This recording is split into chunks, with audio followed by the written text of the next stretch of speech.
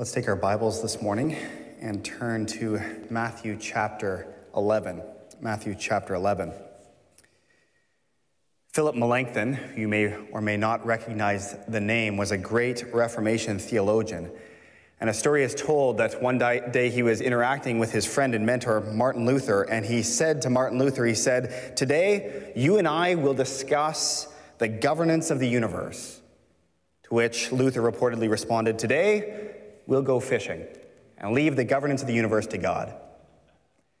That's a great picture of resting in the Almighty, allowing the Lord to take on his shoulders what only his shoulders can bear. And Lord knows we could use some of that rest today, couldn't we?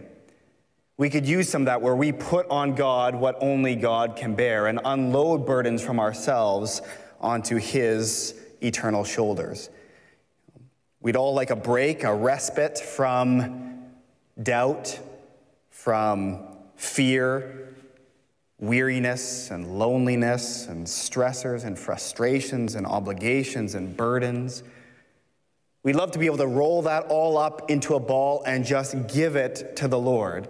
Say, "Lord, you take this. I'm going to leave this all to you. I'm going to go fishing," or something like that. I would love to be able to do that. We all would love to be able to do that, unload onto the Lord and have the rest that only he can provide. As I was thinking about that this week, Psalm 46 came to my mind. I want to read parts of that for us now as we think about and prepare to go into Matthew chapter 11. Some of these words will be very familiar to many of us. The psalmist writes, "God is our refuge and strength, a very present help in trouble. Therefore, we will not fear. Though the earth should change, and though the mountains slip into the heart of the sea, though its waters roar and foam, though the mountains quake at its swelling pride. Come, behold the works of the Lord, who has wrought desolations in the earth. He makes wars to cease to the end of the earth. He breaks the bow and cuts the spear in two. He burns the chariots with fire." And then the Lord interjects himself, his own voice, into this psalm and says, "Cease striving and know that I am God. I will be exalted among the nations. I will be exalted in the earth." And then the psalmist concludes, "The Lord of hosts is with us. The God of Jacob is our stronghold."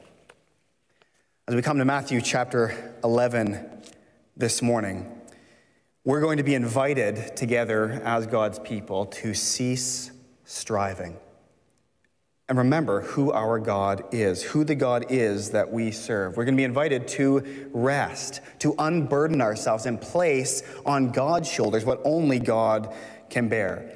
And what we're also going to see in this passage, these 10 or 11 verses we're going to look at together today, we're also going to see that the realization and the experience of and the enjoyment of that rest that God promises us is only available to the humble. In fact, what we're going to find is that pride actually robs us of rest while humility sends us fishing. It's humility that gives us the peace and the rest that we so long for and that only God can provide. I trust that you've found your way to Matthew 11, starting in verse 20 this morning.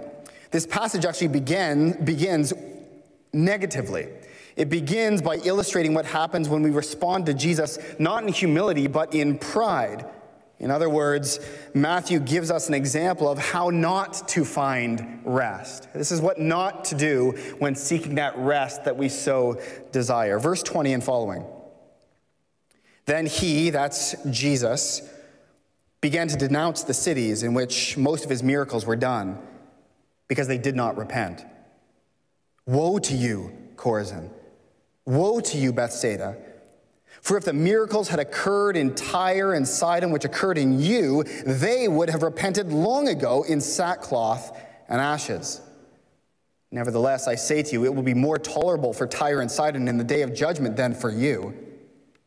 And you, Capernaum, will not be exalted to heaven, will you? You will descend to Hades. For if the miracles had occurred in Sodom, which occurred in you, it would have remained to this day. Nevertheless, I say to you, that it will be more tolerable for the land of Sodom in the day of judgment than for you." Clearly here, Jesus is chastising a representative group of first-century Jewish cities. Here we have three specifically named: Chorazin, Bethsaida, and Capernaum. Jesus is rebuking them. Why? Because they had been provided with all the evidence needed to respond rightly to Jesus, but they didn't. But they didn't do it. In fact, verse 20 is fascinating because it says, of all the miracles Jesus performed, and there were many of them, of all the miracles he performed, most of them, the majority of them, were done in these places, on the streets of these cities. And we do well to remember here that we're not dealing, when we talk about Jesus' miraculous ministry, we're not dealing with cheesy sleight of hand tricks.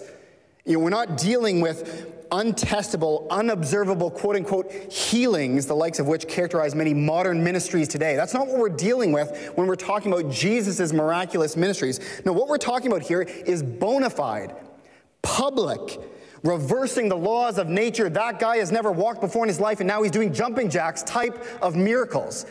Miracles that people saw with their own eyes. In fact, last week in verse 5 of this same chapter, we got a bit of a summary of his miraculous ministry, if you'll remember. He says the blind receive sight, the lame walk, the lepers are cleansed, and the deaf hear, the dead are raised up. That's the type of miracles that Jesus was doing before the very eyes of these people, the majority of which were in the streets of cities like these. They saw it firsthand. And we remember over the last number of months of our study through Matthew that these miraculous signs served as proof that Jesus was who he claimed to be, and that he could do what he was claiming to do.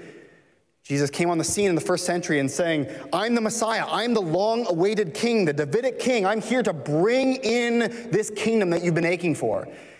And the people of Jerusalem were saying, and the people of Israel were saying, okay, that's good to hear. I mean, there was a guy last month saying the same thing. How do we know that you are legitimate? And he said, see that guy over there? He's never walked before. Boom, he's walking. See that guy? That's a dead person, alive again. He's doing these unbelievable miracles to proclaim he is who he says he is. He's giving proof, like rejectable, clear proof. And he's doing it all over Israel, particularly in these cities. And yet, we find in this text that they reject him anyway.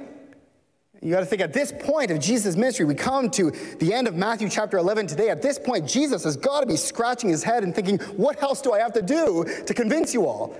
Like, honestly, what else can I do? It's almost like if you're traveling and you're coming back into our country from abroad, and you come to the customs agent, and he says to you, I don't believe you are who you say you are. It's like, oh, here's my passport. I still don't believe. My driver's license, health card, tax forms. Here's the deed to the house I own in Canada. What else can I possibly do? And the person still says, no, I don't believe you are who you say you are. At some point in that conversation, their unbelief becomes unbelievable. You say, what else can I possibly do to prove my identity? Are there hidden cameras around here somewhere? Am I being pranked in some way? And that's really what Jesus is dealing with here in Matthew chapter 11. These cities where they received most of the miraculous signs, these cities, they will not believe, they will not repent. And Jesus is saying, what else can I possibly do to convince you I am who I claim to be? And I can do what I'm promising and longing to do for you right now. What can I possibly do? The proof of identity that Jesus provided was overwhelming. So much so that Jesus says in the section I just read a moment ago, he says to them, even notoriously depraved and wicked and hard-hearted cities like Tyre and Sidon and Sodom, we all know Sodom, even those cities, they would have repented dramatically in sackcloth and ashes had they seen what you have seen in this generation. It would have convinced them easily, and it is not convincing you.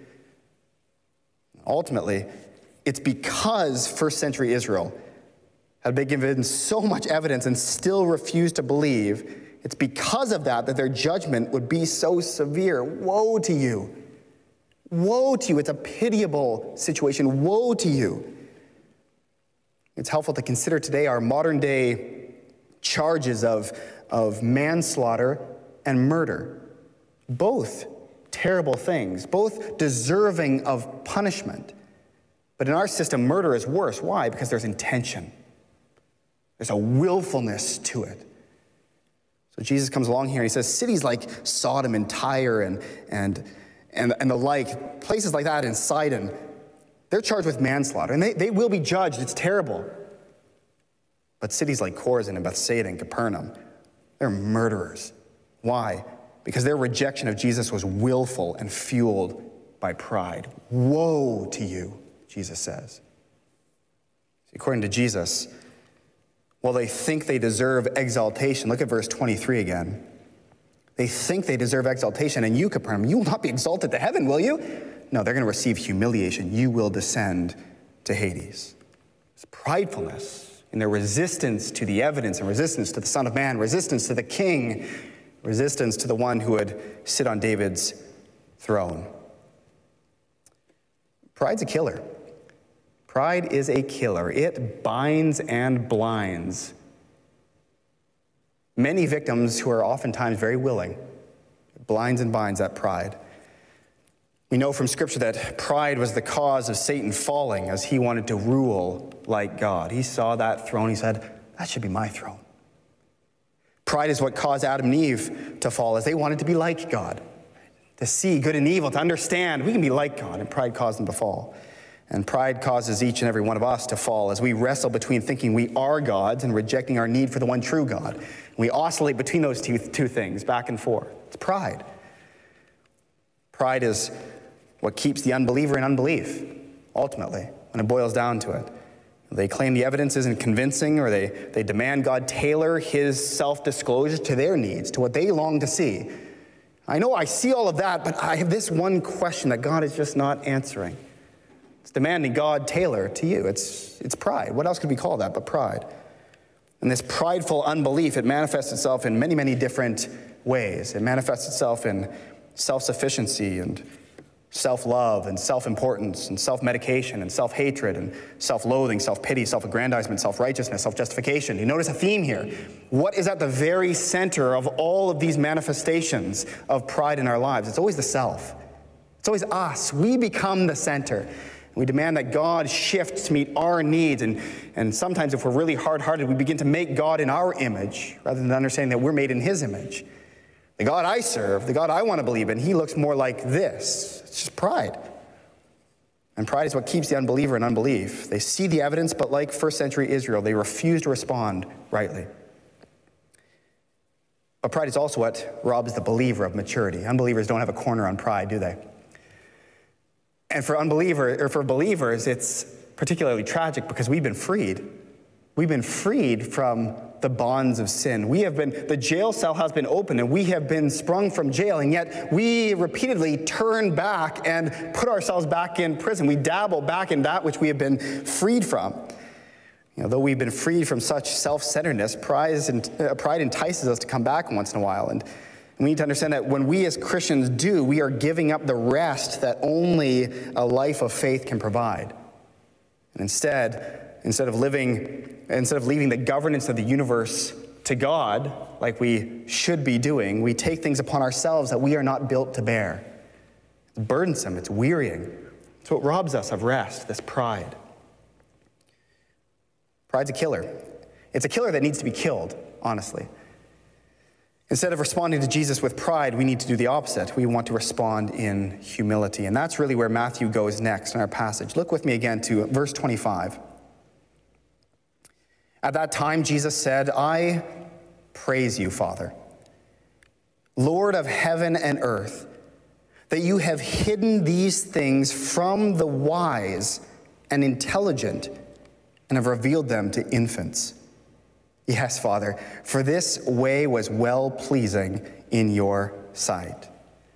So according to Jesus here, what brings praise and pleasure to God the Father, the universal sovereign? What brings him praise and pleasure?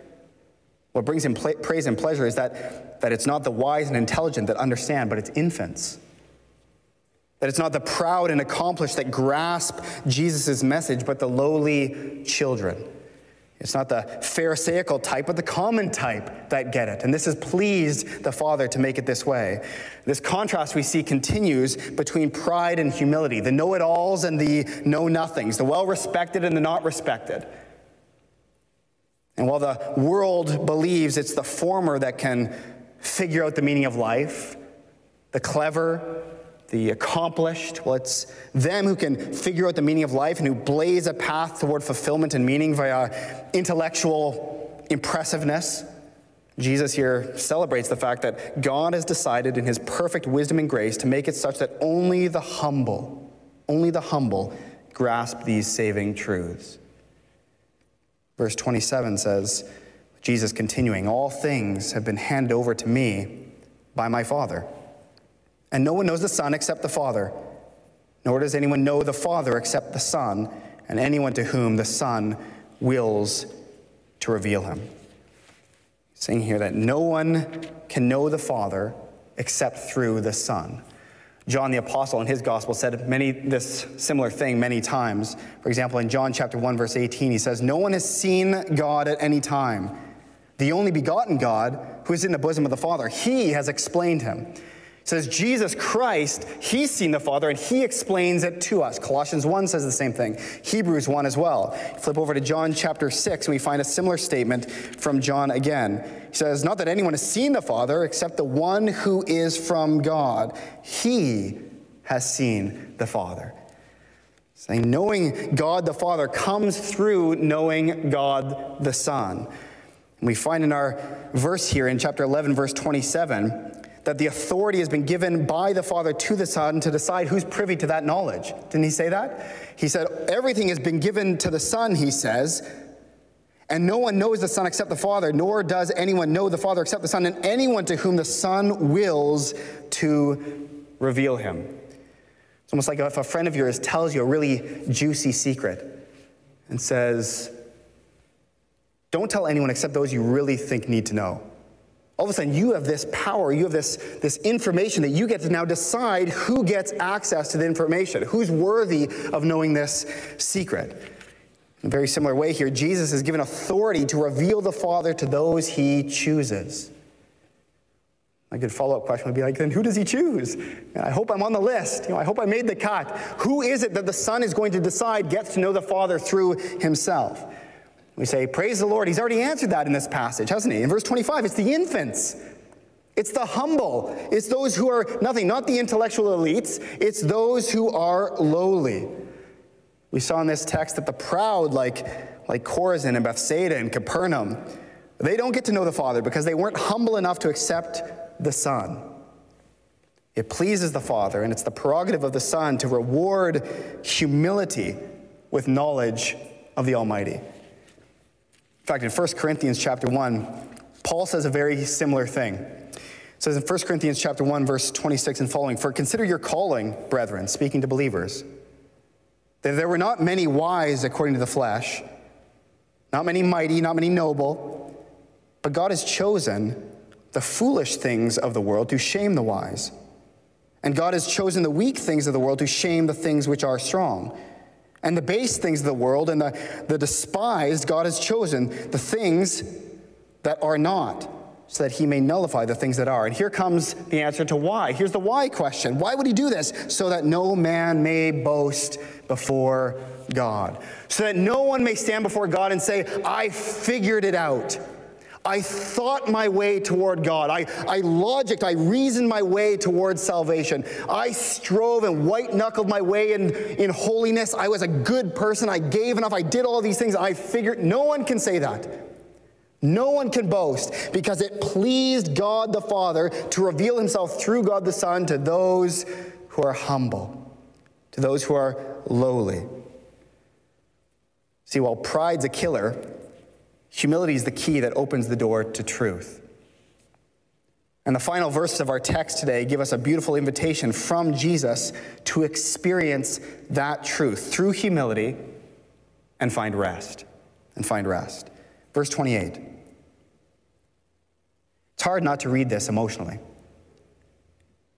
Come to me, all who are weary and heavy laden, and I will give you rest. I want that rest. If it's coming from Jesus, I want that rest. It must be the best type of rest. I want that rest. See, in a time in Matthew's gospel where national Israel is in the process of rejecting Jesus as their Messiah, the Lord turns to the individuals and he says, well, the nation is rejecting me. You, individual, you can still come. Come to me. He's not rejecting every single individual. The nation is rejecting him, but he still turns to the individual. He says, come to me, you members of that nation. I invite you, come to me anyway. All you who are tired of toiling under the burden of the Mosaic law and the regulatory traditions of the Pharisees, throw those off and come to me. I will give you relief, he says. All who are fatigued by the uncertainty of your status before God, all who are sick of working toward meriting God's favor, he says, come, I will give you rest. Say, well, how does he offer this relief? Verse 29 and 30 says, take my yoke upon you and learn from me. For I am gentle and humble in heart, and you will find rest for your souls. For my yoke is easy and my burden is light. We notice here that even after coming to Jesus, there's still a burden to carry, isn't there? There's still a yoke to put on. There's still work to be done. It just gets lighter and easier with him. Now, the yoke was literally, it was a wooden bar that was carved out, that was placed across at least two or more animals, usually oxen, so that they could work together. It connected the animals, they could work together, they could plow soil or pull heavy loads together. That was the yoke, the burden placed upon these animals. But as we go on in the biblical account, we see that this concept of yoke is actually used in other ways as well. In fact, we see it used to describe oppression that was placed upon God's people. For example, in Leviticus chapter 26, the Lord God says to his people, I am the Lord your God who brought you out of the land of Egypt so that you would not be their slaves. And I broke the bars of your yoke and made you walk erect. God speaking to his people says, I came along and removed that heavy oppression that was placed upon you. I took it off. And then as the biblical account continues to unfold and expectation for the Messiah starts to grow and grow and grow, as we come to the book of Isaiah, it becomes very clear that the Messiah is going to come and likewise remove the yoke of oppression off of God's people. The yoke of oppression from other nations, the yoke of oppression of sin, the yoke of oppression of the law, all of it, the Messiah will come.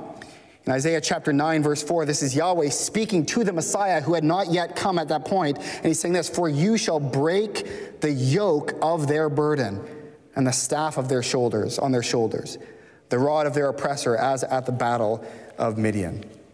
So all of this rolled together, Jesus invites the people in Matthew chapter 11 to come out from under the knee-buckling burden of the Pharisees and take upon themselves instead the king's work. A service characterized by total rest, because the king's character is what? It says in the text, gentle and humble in heart. Not like the whip-cracking Egyptians who demand more and more and more work, and it's oppressive and it beats down. Now, when we put the yoke of the king on us and serve the king, it is characterized by his character, gentleness and humble in heart. There's still work to be done. When we follow Christ, we know there's still work to be done. There's a call in our lives to pursue holiness, to share the good news. There's still work to be done. There's still a burden to carry, but serving Jesus is unique. And hear this, it's unique in that it flows, service of Jesus flows from gratitude and not guilt. Service of Jesus, it flows from love and not legalism. It flows from a place of peace with God and not in pursuit of peace with God. That is the message of grace. That is a message that we need to remind ourselves all the time. I am not serving the Lord to earn favor with him or to confirm my status with him as a child of God. No, it's been done, as we sang about today. It's finished, as he declared on the cross. I am right with God through faith in Christ, period.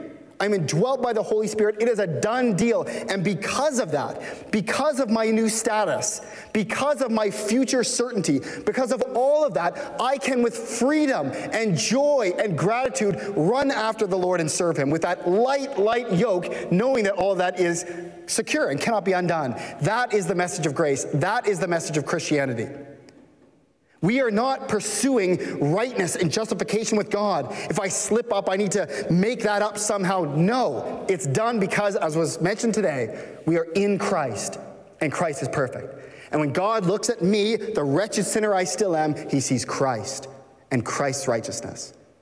This is the light yoke of Christianity. There's no legalism here. There's no guilt. There's none of that. I'm not pursuing peace. I have peace with God.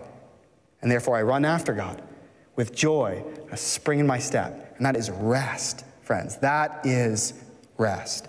It's a rest in this life, and we run toward that perfect rest to come, that the author of Hebrews says still exists for us today. That rest is still available. Perfect, perfect rest.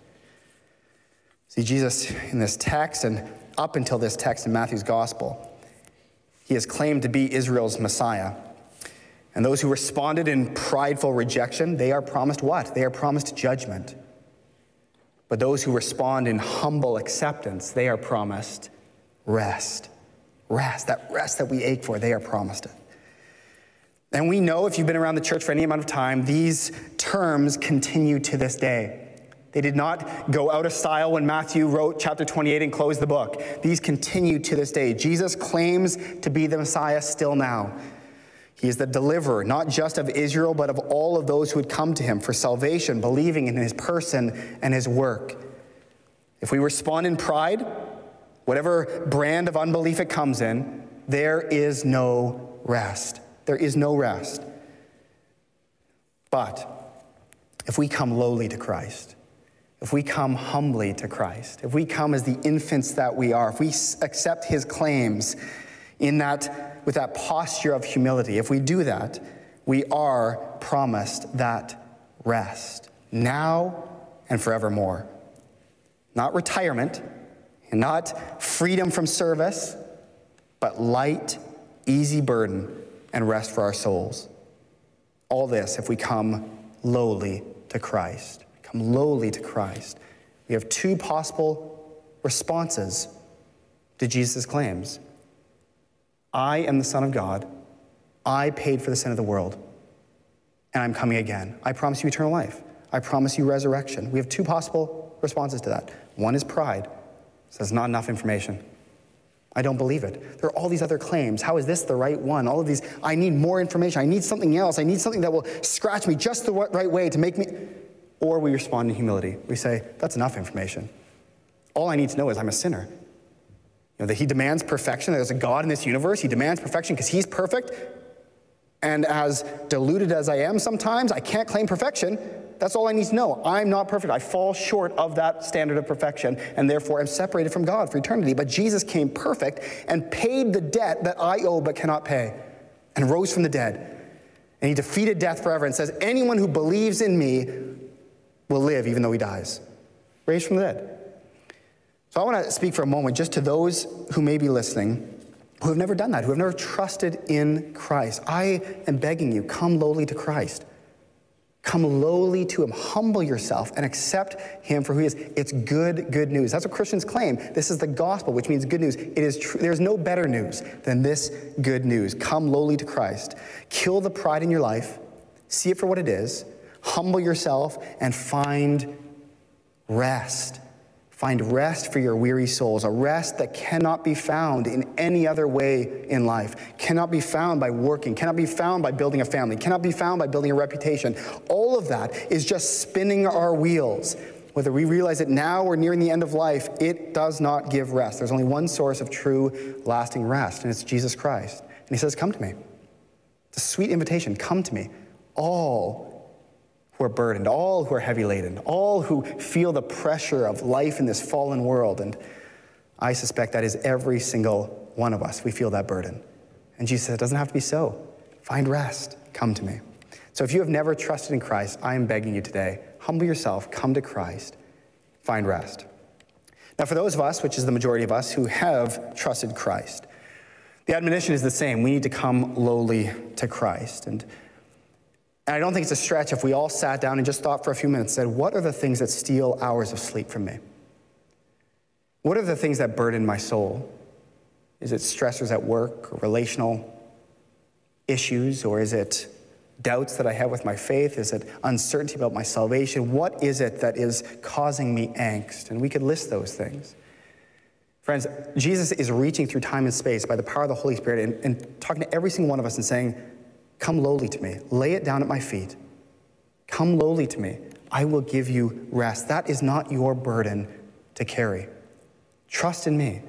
If we believe that we are indwelt by the Holy Spirit, if we believe that our God is sovereign, if we believe that our destiny is secure, if we believe that this life is a vapor and we are enduring it in his power to his glory, if we believe all of those things, then we should be able to unburden ourselves, to leave the governance of the universe to God and go fishing, whatever the case may be.